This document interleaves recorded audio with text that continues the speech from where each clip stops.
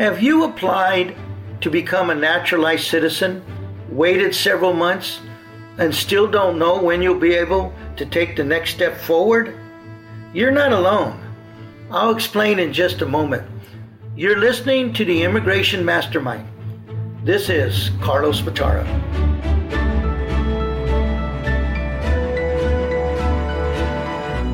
Since mid-March, the United States Citizenship and Immigration Services has been closed to the public due to the coronavirus pandemic.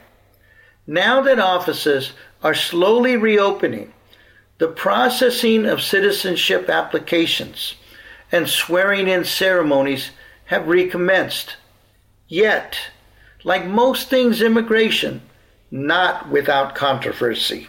Some reports estimate, before the government shutdown, more than 125,000 would-be new Americans had fully completed the naturalization process, except for the swearing-in ceremony. In addition, USCIS statistics show that prior to the pandemic, nearly 60,000 new citizens were being sworn in every month. That's a ton of people on hold. So what's the plan to get the ball rolling again? In Massachusetts, one of the first states to begin the swearing-in process, immigration offices there plan to swear in 80 to 200 new citizens per day. By mid-July, the Boston federal courts will start to chip in. They plan to hold 4 ceremonies each day, with up to 25 people in each group. Nationwide, in the first week of the government office reopenings, about 2,000 new citizens were sworn in. In the meantime, as they wait, delayed citizenship can have various consequences on immigrants.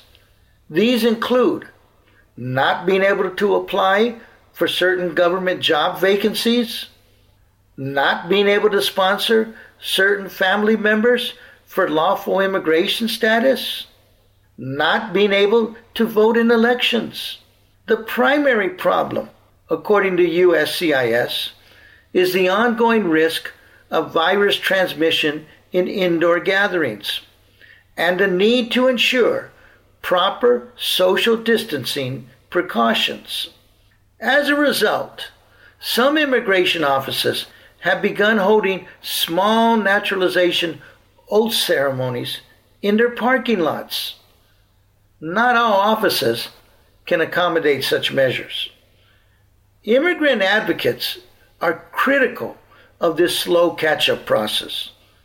They assert the government can hold oath ceremonies online.